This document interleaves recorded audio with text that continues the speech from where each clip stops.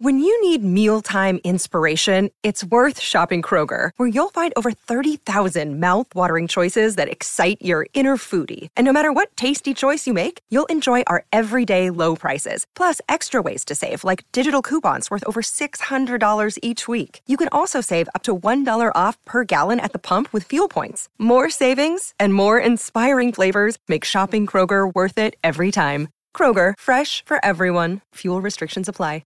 With threats to our nation waiting around every corner, adaptability is more important than ever. When conditions change without notice, quick strategic thinking is crucial. And with obstacles consistently impending, determination is essential in overcoming them. It's this willingness, decisiveness, and resilience that sets Marines apart. With our fighting spirit, we don't just fight battles, we win them. Marines are the constant our nation counts on to fight the unknown. And through adaptable problem solving, we do just that. Learn more at marines.com.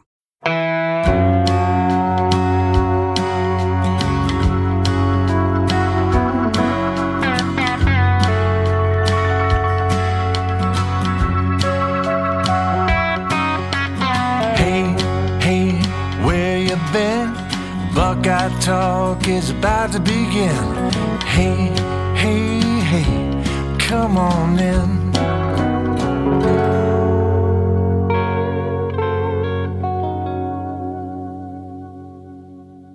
Welcome to Buckeye Talk, another Buckeye football futures. I'm Nathan Baird from Cleveland.com, along with Stephen Means, who is our primary recruiting evaluator, follower, journalist that we have here on staff. Kind of a lot of these we're going to be pulling in the offseason. We want to sort of walk you through the way this calendar works for Ohio State and for all the schools around the country as they're putting together the next class. We just came out of the second signing day last week, the first day of the late period, however you want to look at that. And Ohio State's 22 class is wrapped up. So we're going to be talking a lot of 2023 and beyond that here in the coming weeks and months. Wanted to start off, though, and we're going to talk a lot about quarterback recruiting actually on this episode, kind of getting that started for 2023. We haven't really reset that since the whole Quinn Ewers episode came and went and played itself out here in Columbus. So it's time to start looking ahead into the future again at what Ohio State's going to do at that ultra important position. But before we do that, Stephen, bring us up to speed. We just came out of signing day. Ohio State is in a dead period. What is a dead period? And then kind of how does this calendar unfold as we look ahead to the coming weeks? Yeah, so there are 4 types of periods within recruiting cycles, and they're all depending on the dates is which one you're going to be in. Right now, they are in a dead period, and that is defined. It's a dead period is that period of time when it's not permissible to make in-person recruiting contacts or evaluations or off the member institution campus, or to permit official or unofficial visits by prospective student athletes to an institution's campus. So basically what a dead period means is players can't come here, coaches can't go there. They can talk to each other on the phone, right? They can't with juniors, they can't do that, have direct contact until September 1st, but they can, get in contact on the phone. They can have Zoom calls and whatever. They can't be in the same room, basically, is what a dead period is, which is at this point is fine because Ohio State's is in winter workouts and spring football is coming up soon. And so they're probably, this is a good, this dead period, which is, from January 31st through February 28th will be a good time when you've got a brand new defensive coaching staff for them to be spending more time around their players, getting a chance to know them, even if they can't necessarily do on-field coaching yet. So that's what a dead period is. Then there's a quiet period where they can do in-person recruiting, but the player has to come to the campus. Coach still can't go out and recruit and see all that stuff, but you can have guys go there. And that's what's coming up next on March 1st. And so you'll probably see a lot of junior days around the country. Ohio State will have some kids in here between March 1st and April 14th. And then we go from that into an evaluation period. And that's when you see a lot of the camps and stuff like that. You get to see a lot of these kids in person and see what they're like. And then there's a contact period, which is kind of a free-for-all. Players can come to campus, coaches can go to them. So those are the 4 different types of periods. And right now they're in a dead period where it's do not be in the same room as a recruit. I think that's an important reset for people to understand why we talk about certain things at certain times of the year. It's not a coincidence that all the junior days happen at the same time. It's not a coincidence that all the camps happen at the same time. So just keep that in mind. If you're wondering why Ohio State isn't doing something at a of the year, it's because they can't sometimes, and or why other teams are doing things, it's because that's when the rules say that they can do it. immediately in front of us, we're recording this on Monday afternoon, and a relatively big announcement just happened. Ohio State target Luke Montgomery announced he is going to make his commitment on February 17th, which is a week from Thursday. So kind of just tell us how big of a deal he is and what that means for Ohio State. As a recruit, he's a number 62 player in the country, number 6 offensive tackle. He's listed at 6'5", 260. But the reason why he's 260 is because he just pretty much dedicated himself to playing only offensive line within the last month here. And he's still playing basketball right now. He's still doing a lot of different stuff. So that weight will come. So you shouldn't even be worried about the fact that he's only 260 right now. He is the most important player in the 2023 recruiting class for Ohio State. Now that Sonny Styles is technically a Buckeye now and will show up in June because he's already signed. And it's because, one, the ceiling he has as an offensive lineman. I don't know if he'll 100% end up being an offensive tackle. I think he's got some versatility as well. We'll see. Let's see how he continues to grow over the next year or so. He can play inside, he can play outside, maybe even ends up a center. He played everywhere on the offensive line at Findlay High School this past year because he's their best player. And depending on what the game called for is where he was going to play. Usually he would tell the coaches that. But the more important factor here is, we've discussed this at length a lot of different times, how the highly rated Ohio guy who is the bona fide leader of the class. Sonny Styles would have been that. He's now gone. Luke Montgomery probably fits that better than Sonny does from a personality standpoint. Sonny's the 5-star, maybe can't miss prospect. Luke Montgomery's a pretty highly rated guy as well, but also he has relationships with every big time prospect that's on Ohio State's recruiting board, and pretty much on any school's recruiting board, whether you're talking about Richard Young, you're talking about Caleb Downs or AJ Harris and, Brandon Ennis and Carnell Tate and all down the line there. He has relationships with all those guys. So a commit like this can basically be the launching point for Ohio State trying to, once again, fight for the number 1 recruiting class in the country. And so that's why it's so important to get this guy locked down. He's known for months that there's a spot here if he wants it. They joke with him all the time, especially after Josh Padilla, the interior offensive lineman, and Sonny Styles came along.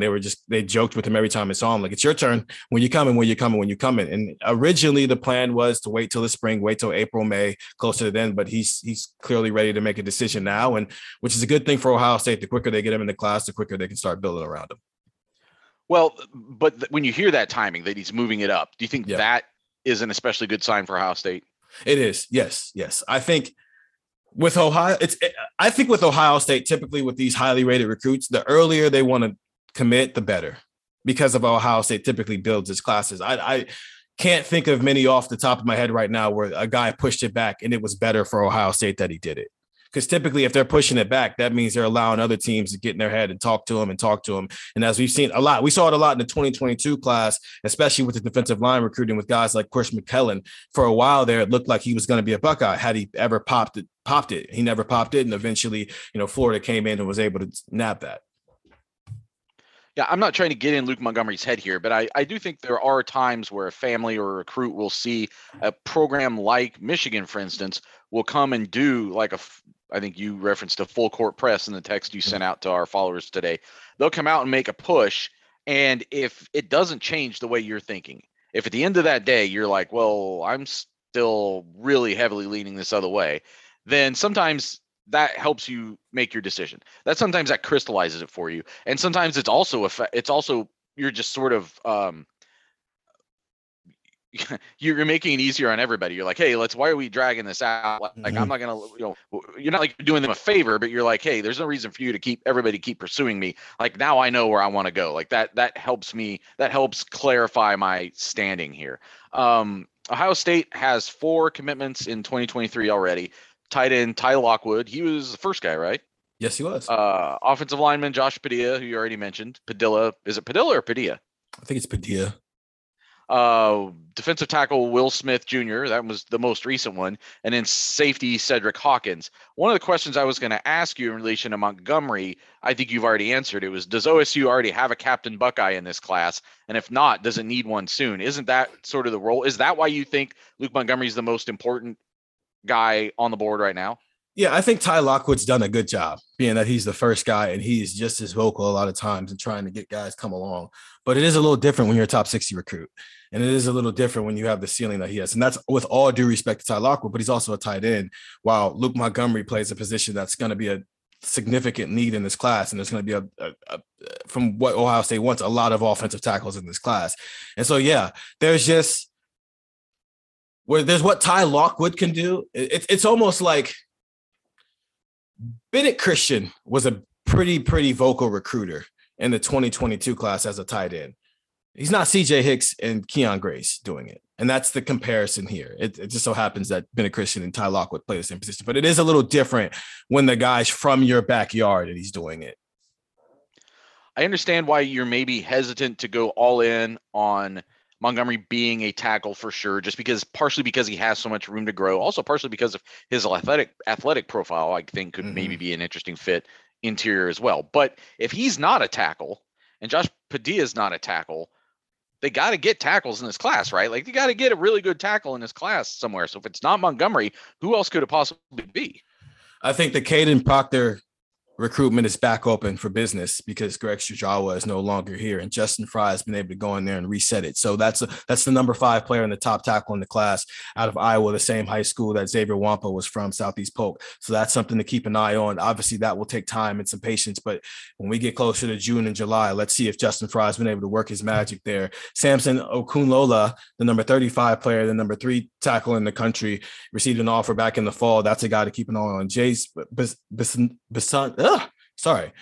Besantis out of New Jersey. He built a great relationship with Greg Studrawa. He's starting to build a great relationship with Justin Fry as well, the number 52 player, the number 4 offensive tackle in the country. And then Olas Alainen out of Connecticut, the number 124 player, the number 12 offensive tackle. That's another guy to keep an eye on. And then Peyton Kirkland, the number 200 player, and the number 15 tackle. He lives in Florida, but he's originally from Chicago. That's just the short list of Ohio State making it clear that they've offered 9 offensive tackles in this class already, and 3 or 4 of them need to be Buckeyes by signing day if this was a good recruiting cycle for Ohio State. So there's plenty of names of true tackles. It's just because of, what Luke Montgomery's athletic profile is and what he's been doing, it's hard to pin him in with, while the other guy, it's more of a pencil with the other guys. You can pin them into being tackles.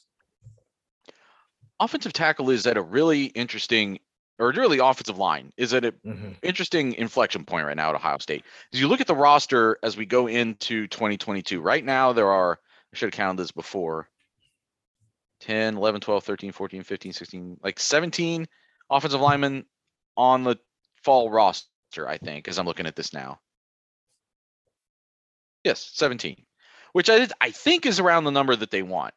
But you've only got 2 guys for sure coming off the books at the end of this season, and that's Matt Jones and DeJuan Jones that are seniors now for this class. And then you've got Paris Johnson Jr., who we all assume will come out and have a great year and be a pretty strong NFL draft candidate this time next year.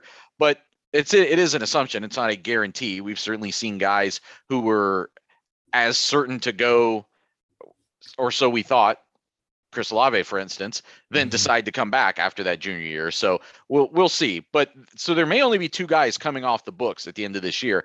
They've got to have more than 2 guys in this class if they are not 100% convinced that Montgomery is a tackle. Maybe even if they are, they may need another tackle in this class to start balancing some things out on that line.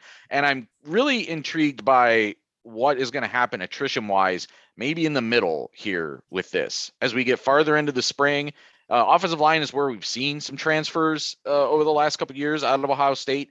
And I don't want to speak about specific names about guys. I just assume when you've got 17 and so many of them are bunched up. When I said that they've got 17, that's only 2 that are seniors and 3 that are juniors. Everybody else is sophomore, freshman. There may be some guys who start like trying to project out where they're going to stand 2 or 3 years down the line. And even if you came here as a developmental guy, you may not see that light at the end of the tunnel. Yeah, they need some of those. It's going to be a combination of It's why you have to go highly rated for one in this 2023 class, because you need some guys from that class to be ready to go in 2024. They're going to have, and they've had a good track record of having some highly rated offensive linemen be ready to play in year two, even if it's some growing pains along the way, like we saw with Harry Miller in 2020. But it's going to have to be a combination of whatever. If they get 4 or 5 guys in this class, they probably need 2 of those guys at bare minimum to be ready to go by year 2. But then also they're going to have to hit on some of these lower rated, developmental guys that they took in 2020 and 2021. And that's not a combination for success that's not a position you want to be in at all. You want to be able to have a 3rd-year guy, even if he's a first-year starter, be ready to go. But because of how bad the offensive line recruiting, and we've said this enough times, it was in that 2021 class. And even in the 2020 class, if you take Paris Johnson out, you're in this position now where you're hoping that somebody ends up being a hidden gem or a 2nd-year offensive lineman is ready to go. And while they've had that good track record, that's not the norm. Yeah, I think you can expect a developmental guy to work out over time. I think you can expect a highly ranked guy to maybe be ready in his 2nd year. The developmental guys aren't ready in their 2nd year. And so if all you've got is a bunch of developmental guys, that's where you're running into a problem. So yeah, I think that there are so many positive things, or at least like there's positive momentum for Ohio State on the offensive line. I just don't know what it means for 2022, 2023 and putting or especially 2023, putting the right line out there that helps them maximize what they think they can do. That sets the table. Let's come back from the break and talk about quarterbacks here on Buckeye Talk.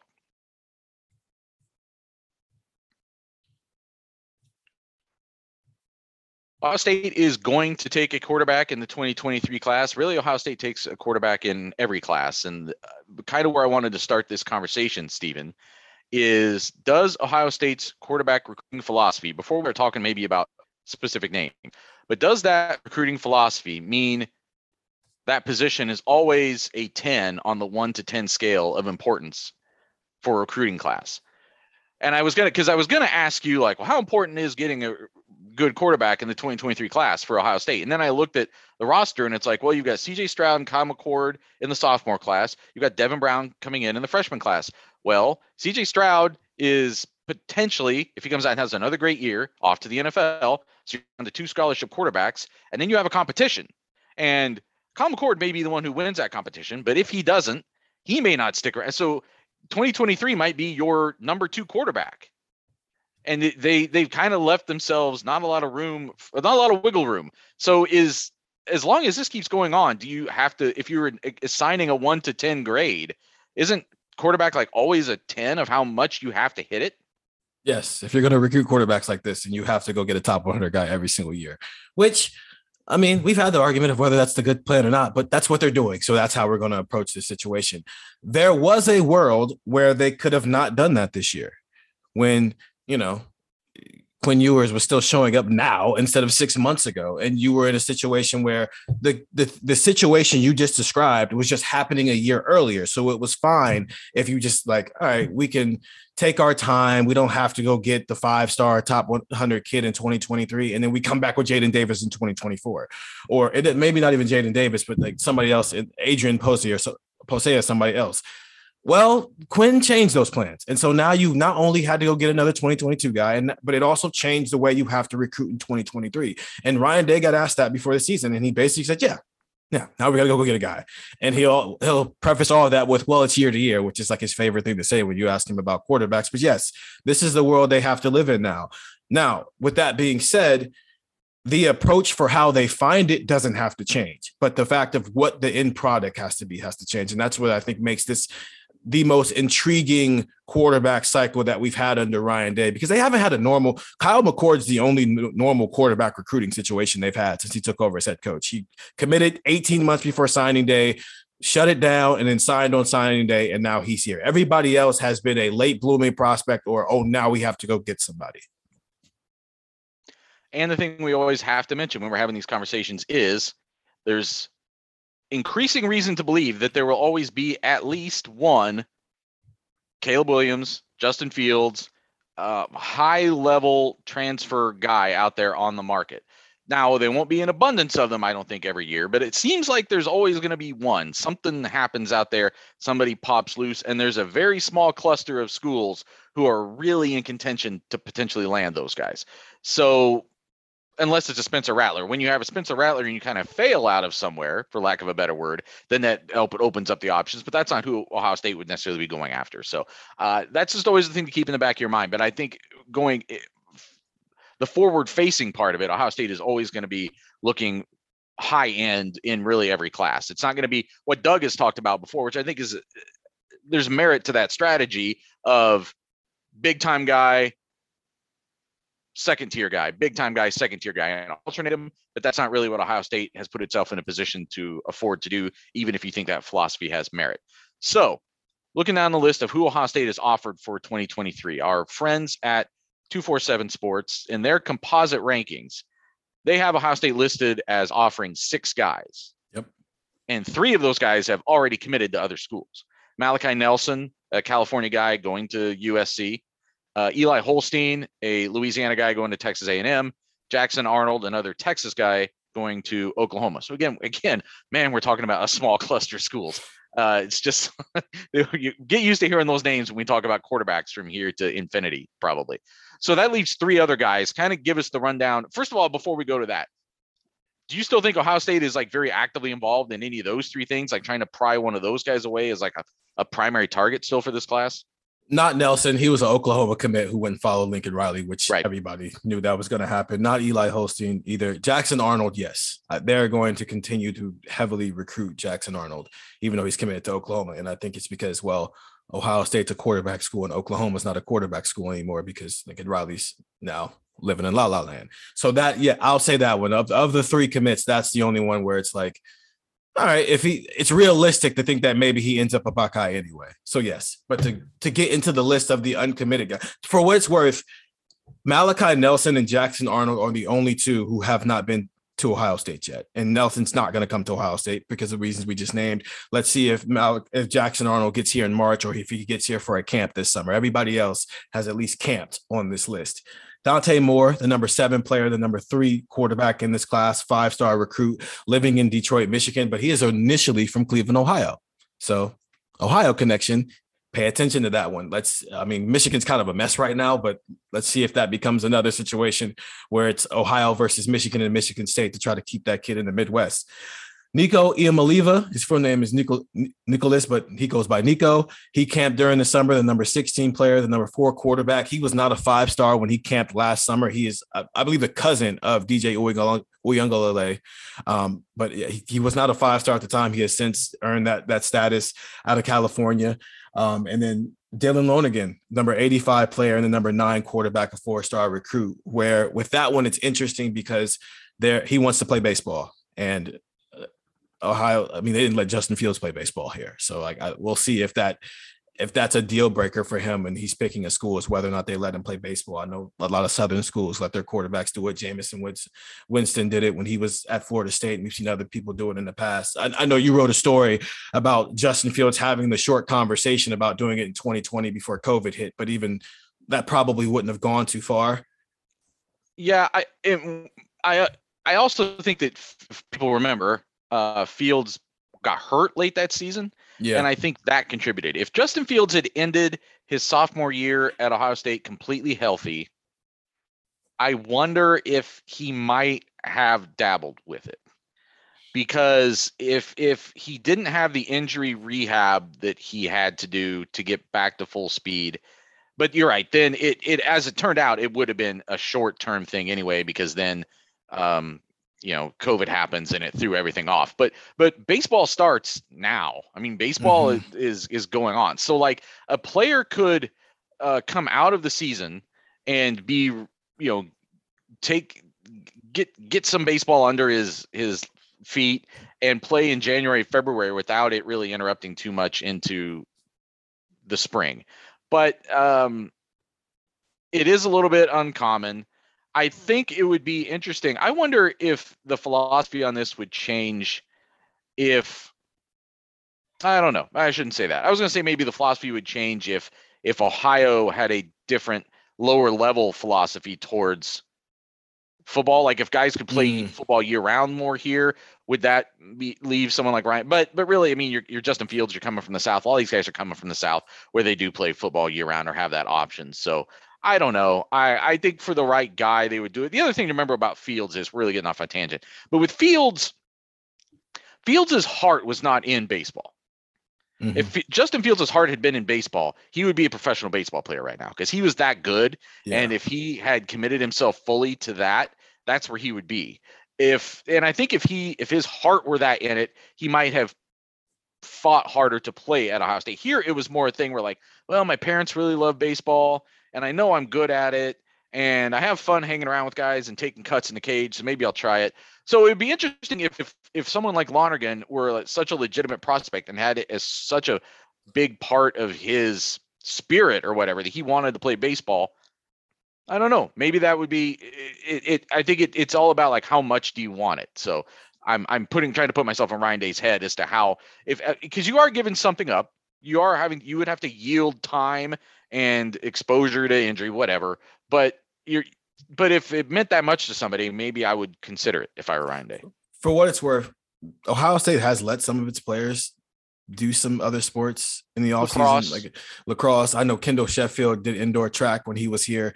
At that position, when your head coach is a quarterback's coach, and I mean, we're coming off last week where, Devin Brown's telling us they get a big old binder, and that's just one of like the three of them they get. And because of how serious they take that position, and it's not completely the same muscles and like workout plans that you need to be on to be successful. I know there's a lot of similarities, especially for a guy like Fields, where because he played shortstop, throwing on the run and all, but it's not completely the same. That's why I would be skeptical of it. It's more because their head coach is a quarterback's coach by trade. And I don't know if he wants his quarterbacks doing anything other than learning how to play quarterback here, but it is part of his recruitment right now. Yeah. And that also makes me wonder, like, because I think what I was saying before makes sense. Like if a guy is like, man, I know I'm great at football. I want to come help Ohio State win, but I love baseball. It's like something that's just, it's in me and I really want to do both. Then as much as I would say, well, maybe that would make you change your philosophy if you believed in the quarterback enough. I wonder if someone saying that is not what Ryan Day wants to hear from a potential quarterback. I think he may want to hear, I'm coming to you because the only goal I see in my life is going to the NFL. That's not knocking the other guy, but it seems more like what maybe Ryan Day would want to hear. I'm probably putting words in his mouth. I'm trying to glean things from the other conversations we've had from him, but that seems more like maybe the philosophy he's trying to build this room around. And you would almost have to have that philosophy again if if Ohio State's recruiting a top 50 guy every year to come in and play that position. Yeah, you gotta be kind of all in, because if you fall behind a little bit, well, then you're probably not going to play here because there's a guy coming before you and there's a guy coming after you. All right, so Lonergan's the lowest ranked guy actually of those three. So let's talk about the other two. Dante Moore, you got to see him at camp last year, right? And did you get a chance to talk to him and interact with him a little bit? No, not that day. I didn't get an opportunity to see it, but he has the build, a similar build that what Ohio State wants. He's 6'2", 195 right now, which is kind of perfect in a prospect because they want that 6'2" to 6'4", get you up to 210, 215, depending on what your athleticism size is. I think he kind of has the full pack. He's a better runner than the rest of the group, but he is same concept. I want to throw the ball. I don't want to be running around and doing all that stuff. So people, if he were to come here and end up being the starting quarterback, people would be having the same problems with him that they have with CJ Stroud, where it's like, why doesn't he run the ball? But he does have a strong arm.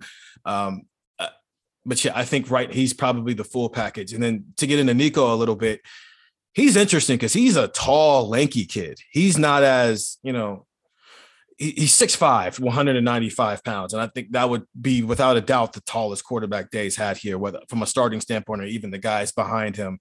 And so that's interesting. He has a strong arm for a guy who is that long and lanky. He actually looks more like a basketball player than he does a football player, at least from the last time I saw him, which was 6 months ago now. He probably maybe looks a little bit different here now, but I do think there is some upside there with that one, just because he is a little bit of a bigger quarterback than what Ohio State is used to seeing here. So he's like a tall CJ Stroud? He is Trevor Lawrence-ish, but I don't know, without like the running ability. Yeah, that's actually a build that makes sense because we've seen Trevor Lawrence in person. He's tall, he's lanky, he just looks all types of frail, but then you get him on a football. Yes, and then you get him on a football field and he's got hair too. So there you go, Trevor Lawrence.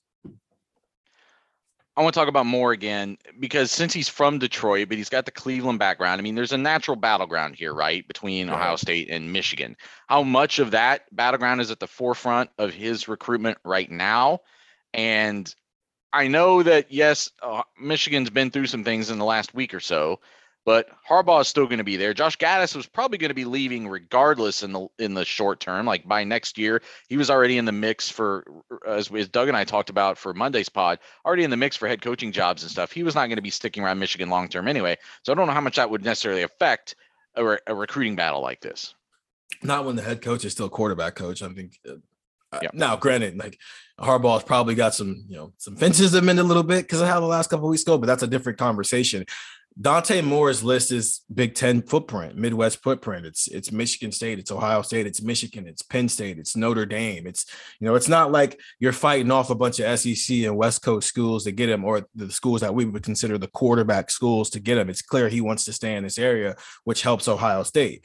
But at the same time, as we talked about in the past, as these Midwest Big Ten schools, these programs start to climb up and get better and better and better, that still makes it harder. Can Marcus Freeman pull off his first, 5-star quarterback in Dante Moore?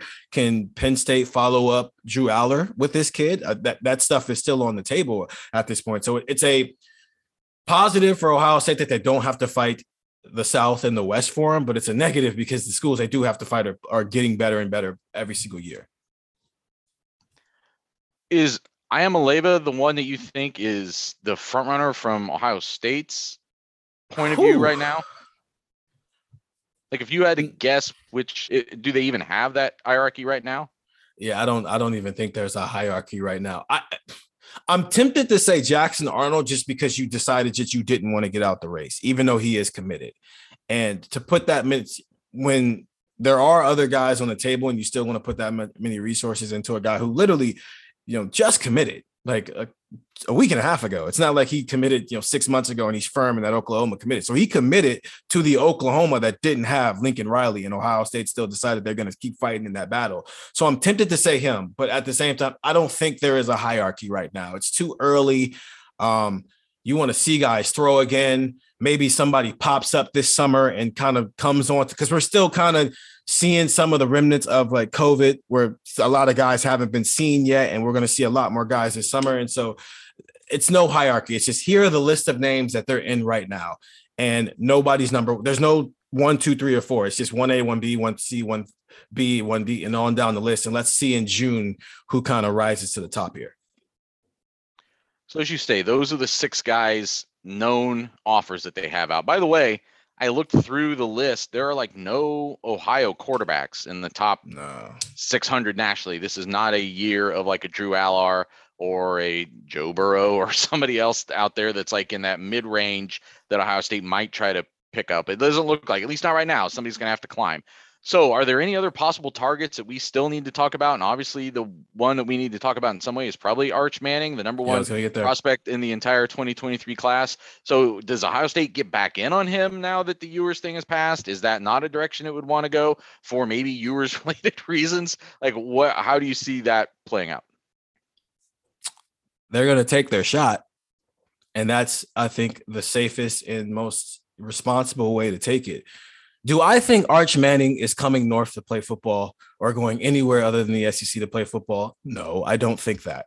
But Ohio State being the school that it is, would they be idiots to not take their shot? 100%. You got to see what the water is. So during that contact period, they did stop in Louisiana and go see him and play basketball. And Corey Dennis and Ryan Day will do their part in trying to get him up here for a visit. Will it work? I don't think so. But yeah, that is the main question that will be on the table, at least for the next 3 months, is how realistic is it that Ohio State can get in the battle? And it's not even about can they win the battle, can they get into the battle? And that these next couple of months here will decide whether or not in May, when we're doing this again, if I'm just on here going, don't even think about the name Arch Manning because it's not happening. Or if I can say, some things might be clicking there.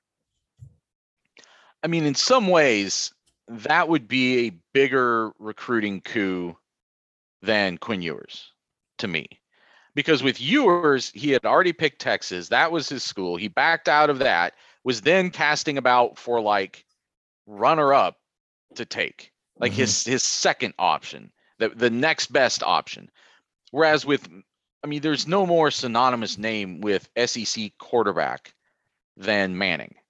Whether you're talking Ole Miss, whether you're talking Tennessee, he's from New Orleans. You've got LSU right there, and you've got now a new coach at LSU who's probably trying to make inroads there. All those battles between Manning and Florida, you've got just all these connections that would seem, if you could pull the most SEC quarterback of all time out of the SEC, that would be a coup. That would like make you all these things that we talk about with Ryan Day and Corey Dennis and his emergence as someone trying to help with these relationships. Like all those things that we talk about would be catapulted into another level if you were to pull someone like Arch Manning up to Ohio State.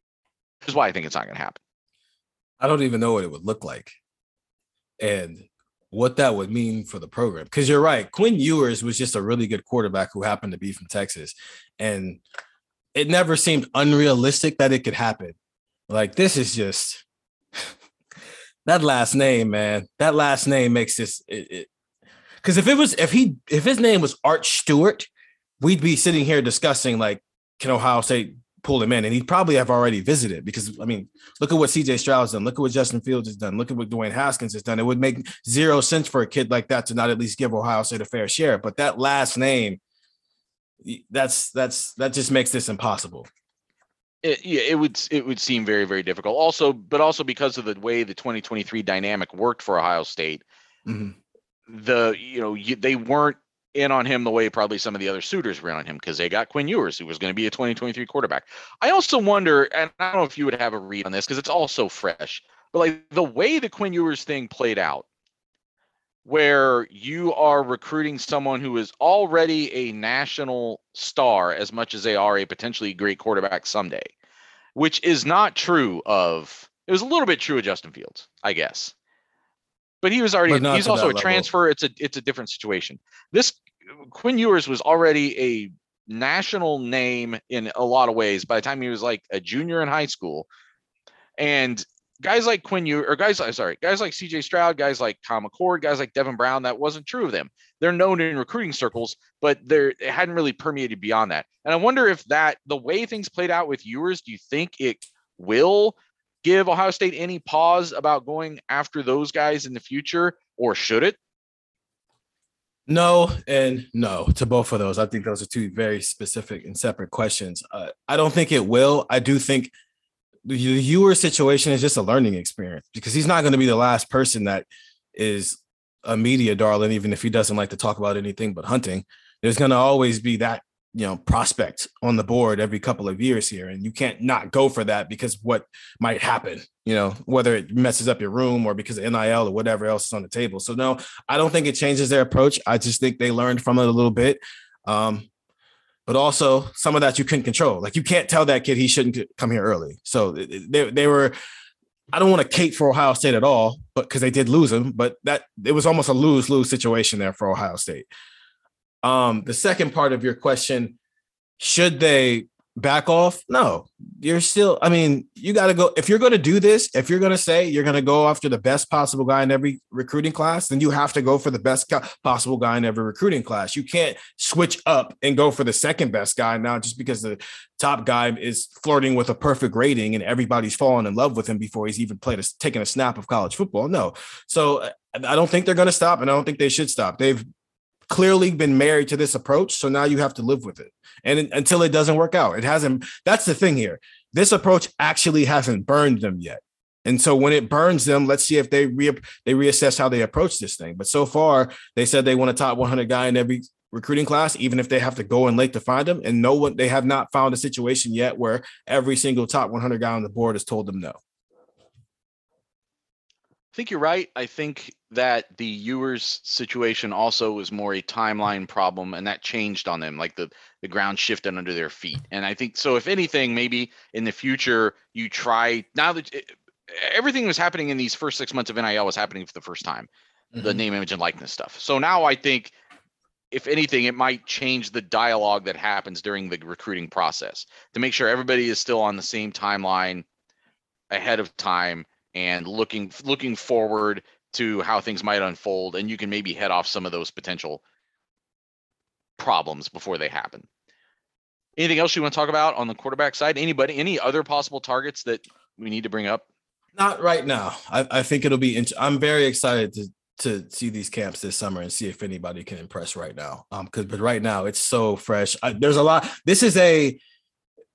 I would say this is a pretty big quarterback year. There are 9 top 100 guys, and then there's 12 in the top 200, which, I mean, they do Elite 11, and you've got 12 in the top 200. Does anybody else get an offer from Ohio State down the line here? That's, I think, the most interesting thing right now is because you're seeing at other positions, they're starting to cast their net a little bit wider this year, so they don't end up in situations where it's like it's all or nothing with these type of guys.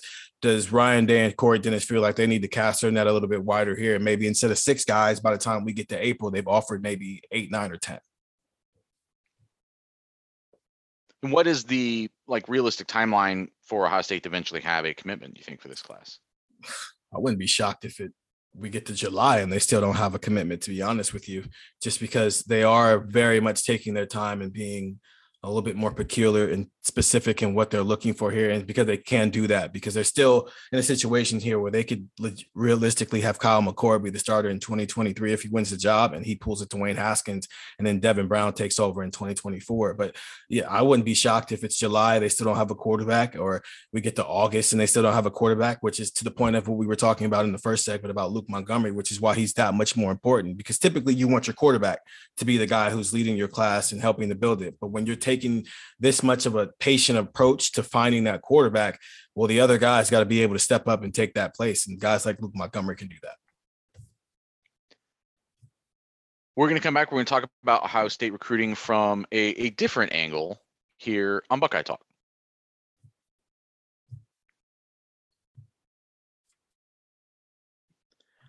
So Ohio State on Monday released its new field design for Ohio Stadium. And if people saw Doug and I talked about this also on Monday's podcast, so go back and listen to that. If people saw the potential, the submissions that came in from fans, I thought there were some really great creative ones, and there was no chance I thought they were going to use some of them for Ohio Stadium. And I don't like the all scarlet field as like a permanent thing, or even the thing that I think is kind of fun, like the giant Brutus like waving a flag or whatever. Like that's not what you want, I don't think, for Ohio Stadium. A bit much. But I thought they might do something a little bit more fun, let their hair down a little bit. And instead, they just basically went with the exact same field they already had. Buckeye leaves, replacing the kickoff X's. Some fonts changed, some trim changed, but it's a refurbishing, it's a revamping. It is not a revolution. It's the same field you guys are used to, just some things tweaked here and there, right? So my question to you, Stephen, was, as it relates to recruiting, because a lot of these things, this branding, yes, some of it is for the fans and the game day experience, but some of these things are for the front-facing things that you're showing to the people you're trying to attract to come into a program. So I'm not just talking about the field itself, but different programs emphasize different bells and whistles to try to make their mark in recruiting. What do you feel? Do you feel like Ohio State, much like with the field that it's putting out there starting this fall, do they kind of let the football speak for itself and take a more understated route, or do you feel like they are willing to take some chances and let their hair down a little bit, as I said? I mean, to discuss the field, I thought any of the stuff that had like the watermarks on it would have been awesome, just because they did it with the basketball court. So why not do it with the football field? Like they had the one with the Buckeye leaves as a watercolor. That'd have been awesome. Yeah. Or like the state of Ohio within the block O in the middle. Like it's simple, but it's kind of cool to look at once you realize it's there. I do think there is an element to Ohio State that does kind of speak for itself. I'm working on a story on Devin Brown right now that'll be out this week. And one of the things I was talking about with his father, Andrew, is, when they were going to all these different schools like Ole Miss, they went to a couple other SEC schools, and then they came to Ohio State, and they were like, okay, this is what a game day environment feels like. This is what it's supposed to feel like. The fans, the pregame festivities, And then obviously what CJ did that day during the Michigan State game in the first half probably is a cherry on top, but that's what it felt like. And I do think some of the traditional stuff helps with that because you got the school session, you got the walk from the hotel to school session into the field. You've got Ohio State's like home field advantage isn't the most dominant in college football, but that's fine. It does its job, especially when they're playing big games like the night game against Penn State or when they got a top 10 opponent coming into play. It's fine. But I do think Ohio State's good all the time. The fans love it, and there's a lot going on that they don't necessarily need to do anything extra. As much as we're complaining about the field right now and how it could have been cooler, it's not like Boise State is putting together top 10 recruiting classes right now. I mean, if you look at all these other powers in college football, they don't have great fields. They just have great environments. The coolest thing about Clemson is they run and touch the rock before they run down to the field. So it's fine. It's not costing them recruits, and it's not really gaining them the recruits. I just think it's an interesting environment to be in, but it's why it's also most important that Ohio State's biggest recruiting weekends are not just like some random game against Akron. They're the biggest games when they know every little bell and whistle they do have is going to be working at maximum capacity. Yeah, and believe me, if they had come out and said on Monday, "Oh, we're going to the all Scarlet Field," I would have been the first one writing something, being like, "What are you doing? This is insane." Well, I probably wouldn't have been the first one. I think many people would have written that. Maybe some other people on our staff would have been the first ones. You would have heard their heads explode. Although Doug was, to give him credit, was one of the.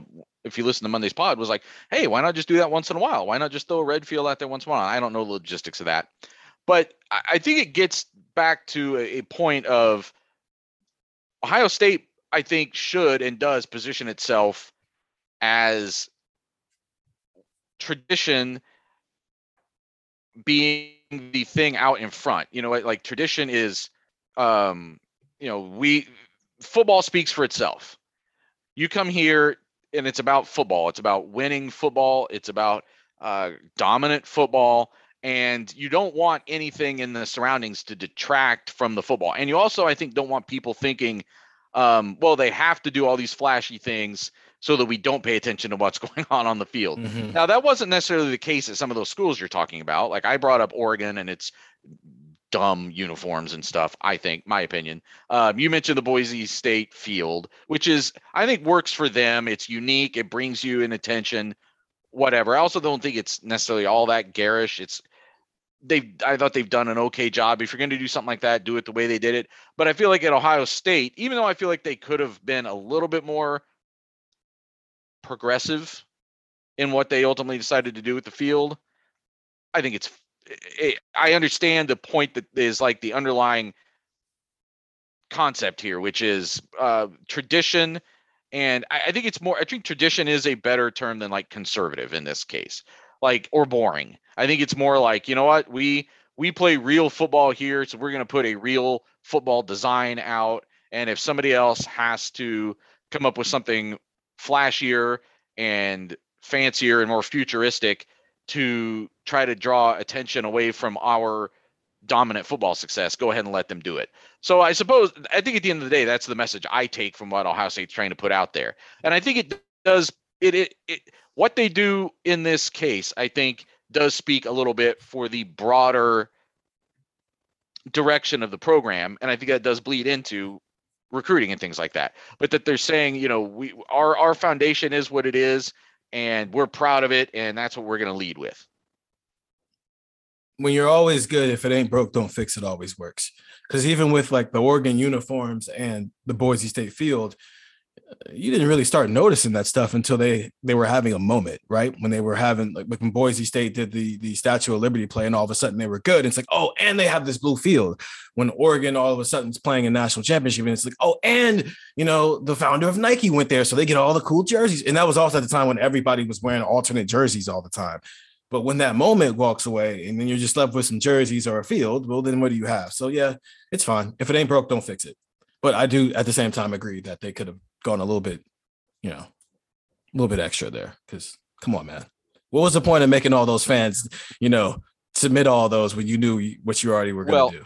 It depends on what audience you are appealing to, because there is a certain amount of the audience that you put those designs out there with. Like, I think what I thought was really fun was the one that, like, it's a block O and then like like Brutus is like coming out of the block O. I was like, okay, I think that could be kind of fun. Like, but I also am not an Ohio State fan. I didn't grow up an Ohio State fan, and I don't. I'm not as ensconced in the tradition as other people are who've lived in Ohio their whole lives and gone to Ohio Stadium since they were 3 or whatever. So I understand that, but I think there is a certain segment who saw some of those designs and was like, oh, this would be really fun if they did some of this stuff. And then there's another segment that was like, oh, good Lord, no. Like, you can't possibly be thinking about doing X or Y or Z or whatever. So it depends on what audience you're shooting for. But from a recruiting standpoint, am I wrong? Like, Ohio State, I feel like this attitude probably crosses over to the way Mark Pantoni and Ryan Day set things up to go out and find the next Buckeyes to some extent, right? Like, it's not about, I feel like this is a program that gets to sell substance over flash. There aren't a lot of like public fancy things that you mean Ryan Day is not going to be dancing behind you as a camera twirls around you when you're in New Jersey?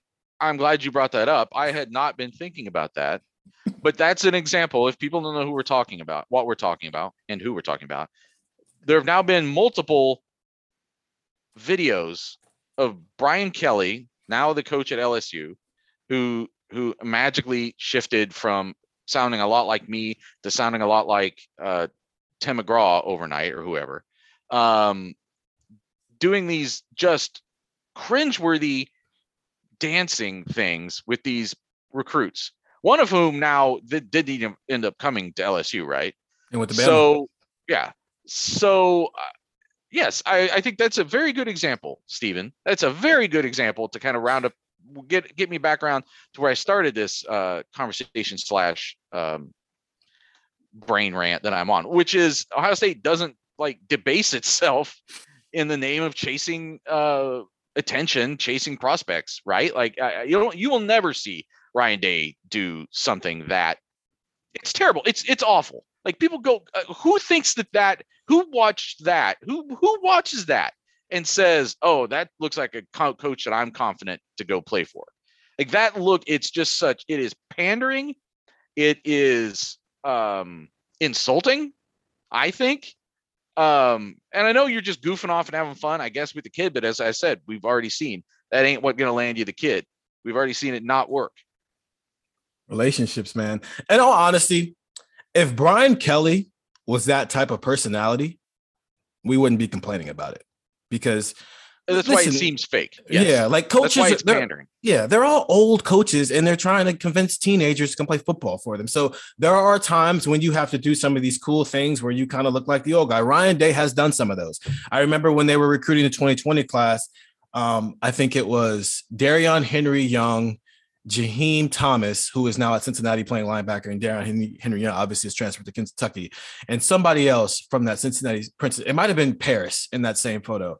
And they took a photo with Ryan Day. They were all in the black jerseys, and it looked like an album cover, which is cool. It was cool though, but nothing about the photo made you go, Ryan Day's being disingenuous there. Or there will be times when, like, you know, a running back will take a photo with a guy who's currently on the team and stuff like that, or with other assistant coaches. This is normal stuff. It's just, it's got to come off and feel like that's who you are as a person. And that was the problem with the LSU thing, and why that stuff, while it's cool and it looks great on social media, it's not going to land, as you said, it's not going to land you the kid. What's going to land you the kid is the relationship and them genuinely believing like they can win for you and get to the NFL. Which is why, like, you know, as cool as it is that Brian Hartline still dresses like he's a 22-year-old NFL player, that's not why they're coming to play for him. They're coming to play for him because he got to the NFL from Ohio State and had a pretty good career. I want to hear from texters who have seen, if there are any, who have seen the Brian Kelly thing we're talking about. It's awful. And don't think it's just catastrophically bad. Just catastrophically bad. Like, wouldn't you, what would you think if you saw, and I know there's some cultural things here because he's down in in the videos I've seen, it's all been like some kind of a country song, right? Yeah. Which actually, I'll go off on some other tangent sometime about how it's not actually country music, how modern country music is not country music, and but so that maybe that's partially my bias here, but just I can't imagine Ohio State doing it. And so on one hand, while my first reaction to the field design was like, oh, this is like a very traditional place, really doubling down on tradition, I think the opposite, and again, there are cultural differences, but I think the opposite is a bigger problem. I think that's where you would want Ohio State because I think at the end of the day, I think prospects can believe in Ohio State and Ryan Day as being genuine people, and that may not be true of other institutions and other coaches. Yeah, it's a good way to sum it up. That's how I'm going to wrap that up. That's going to end this episode of Buckeye Football Futures. I'm going to be off going into next week. I think Doug and Steven will be maybe talking some basketball next Tuesday. Yep. Keep your ears open for that. They will let you know the schedule. But until then, I'm Nathan Baird. He was Steven Means. That was Buckeye Talk.